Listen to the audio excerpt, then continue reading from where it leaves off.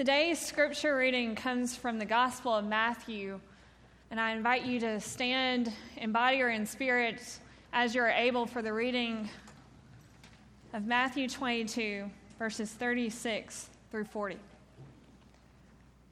where we find a lawyer asking Jesus, "Teacher, which commandment in the law is the greatest?"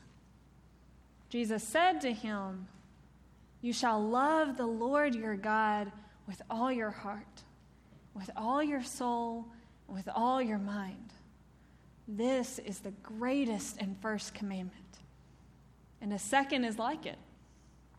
You shall love your neighbor as yourself. On these two commandments hang all the law and the prophets." This is the word of God for us, the people of God. You may be seated.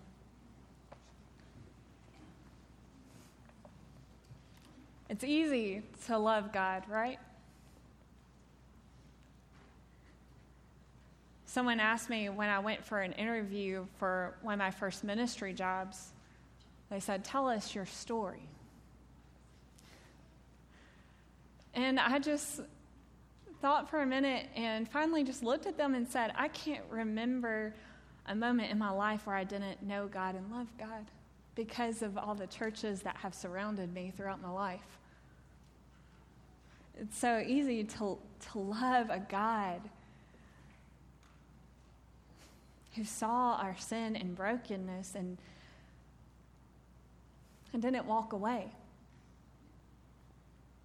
but instead came in flesh and lived and died and rose again so that we could have life, so that we could have forgiveness. It's easy to love God. But notice the lawyer just asked, "What's the greatest commandment?" And Jesus responded, "Love the Lord your God with everything you have." But Jesus didn't stop. He said, "And the second is like it. You shall love your neighbor as yourself." And that one's hard because we are complicated and messy. We can be hurtful and divisive. One of my friends last year quit Facebook. She said, "This is the most loving thing I can do right now is quit Facebook because I don't like how it makes my heart feel." It's easy right now to live in a world where it's us and them,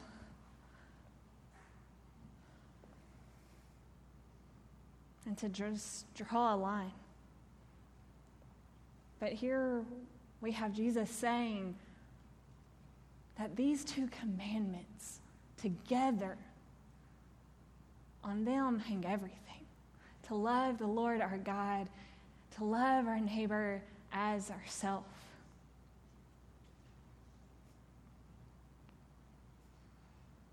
And what does love look like?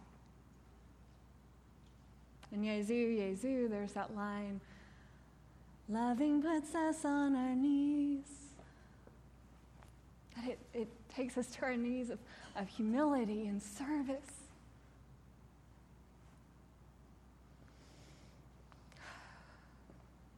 That love is the desire to put someone else above our own needs first.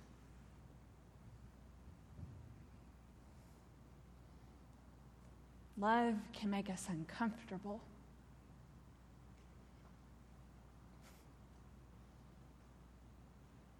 In the Gospel of Luke version of the same passage, the lawyer's response to Jesus was another question. Because he didn't, I don't think, like really that second commandment. And the lawyer said, "Well, who is my neighbor?" And that's where Jesus has the story of the Good Samaritan. And a Bible teacher pointed out to me earlier this year at a conference that as these religious leaders were passing this man who was dying on the side of the road,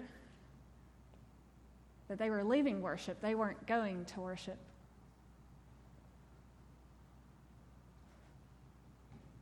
And that stuck with me, of how worship, of how we view God, how we love God is lived out when we leave here. Because St. Matthew's United Methodist Church is not this building. It's us. It's the people. That who we are, wherever we are, that we are Christ's representatives in this world. We are the people that he has called not just to love our God, but to love our neighbor. So how does that look for us as St. Matthew's United Methodist Church? How does it look for us to love our neighbor? And what part does each and every one of us play in this call to love one another? Well, Kay and Ann do a good job of empowering us to love one another in our church family by sending out probably over 700 meals a year through Christ's Cupboard, the holidays, and when people have had surgeries or losses or to celebrate new life. Or the pillowcase pals who sew pillowcases that go to a domestic violence shelter. I see it in BAM and so many others who make the time to serve with our children and our youth. And by their example, showing them that God loves them and that we as your church family love you. And then one of the things that I think St. Matthew's is proudest of how we love our neighbor, is a tradition that dates back to when we were Wesley and Jackson, a birthday gift for Christ, of a ministry that we'll be invited in a few weeks to take part in, of making sure that around 60 families every year through Madcap, Trinity Mission, Angel Tree, and Methodist Children's Home have Christmas. So that they know that someone cares about them. And for Madcap, Madison Countyans Allied Against Poverty, and Trinity Hispanic Mission in Forest, we have a year-round relationship with them because we don't want to just be faces that drop in. We want to be names, and we want to know them and them to know us, and we want a relationship.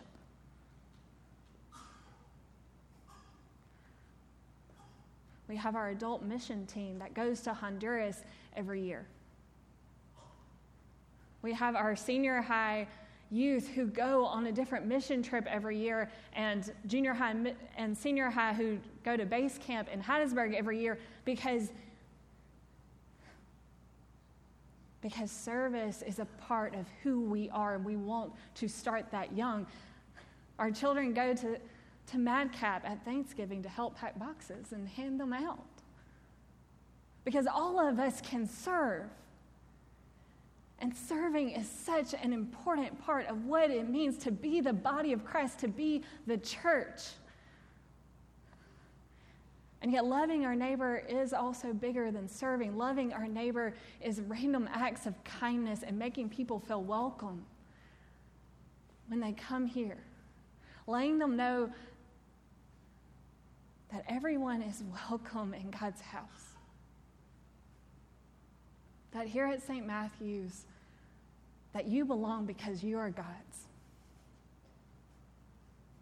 Next week, we'll have our Fall Fest, and I said at 8:30 service that I really hope and pray that Fall Fest is just like our Easter egg hunt was earlier this year, where we think around 100 people who had never stepped foot on our church grounds just show up, and we blame Andy because he made a Facebook post and it went viral. But all these people from all across our area came, an Easter egg hunt for the world. And all of them left saying, thank you, thank you, thank you. Thank you for letting us be a part of this. Thank you for saying we could come. Because loving our neighbor is creating a space for everyone to know that they are welcome here. And one of our greatest gifts that we as a church provide is this building. One of the least attractive things that people like to fund, because this is part of what our offerings and tithes pay for. But this building is never empty. I did the calculations a couple of years ago, and almost 50% of the time, 50% of the hours in a year, 24/7, there is someone at this church. Think about that, 24/7 hours a day, 365 days a year, probably 50% of the time, someone is here.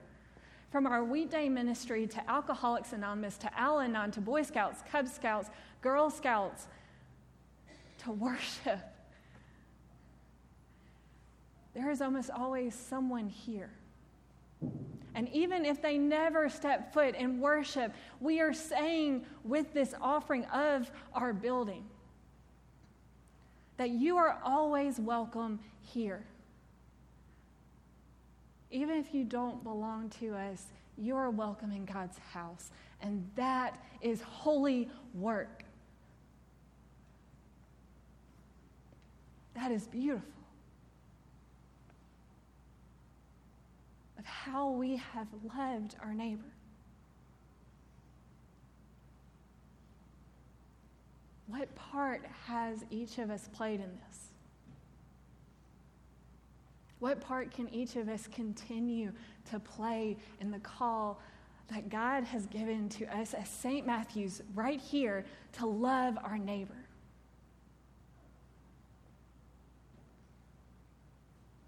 Because it's the people, and it's a special people. So what is God calling us to do? What part is God calling us to play? And who he has called us to be as his church. And so, as we go about in our week, as we are coming to a close in worship, I'd like to invite everyone to be thinking about, with these cards in mind that are on the altar rail and on the RSVP desk and in the coffee area, to be thinking about how we have seen faithfulness lived out, how we have seen God at work, how we have seen this church love our neighbor. And to write it down and to turn it in so that we may celebrate together. But then I also invite everyone to go to that website on the top 3 and to take that survey. To think about the gifts that each of us has. Whether to greet, to teach a Bible study,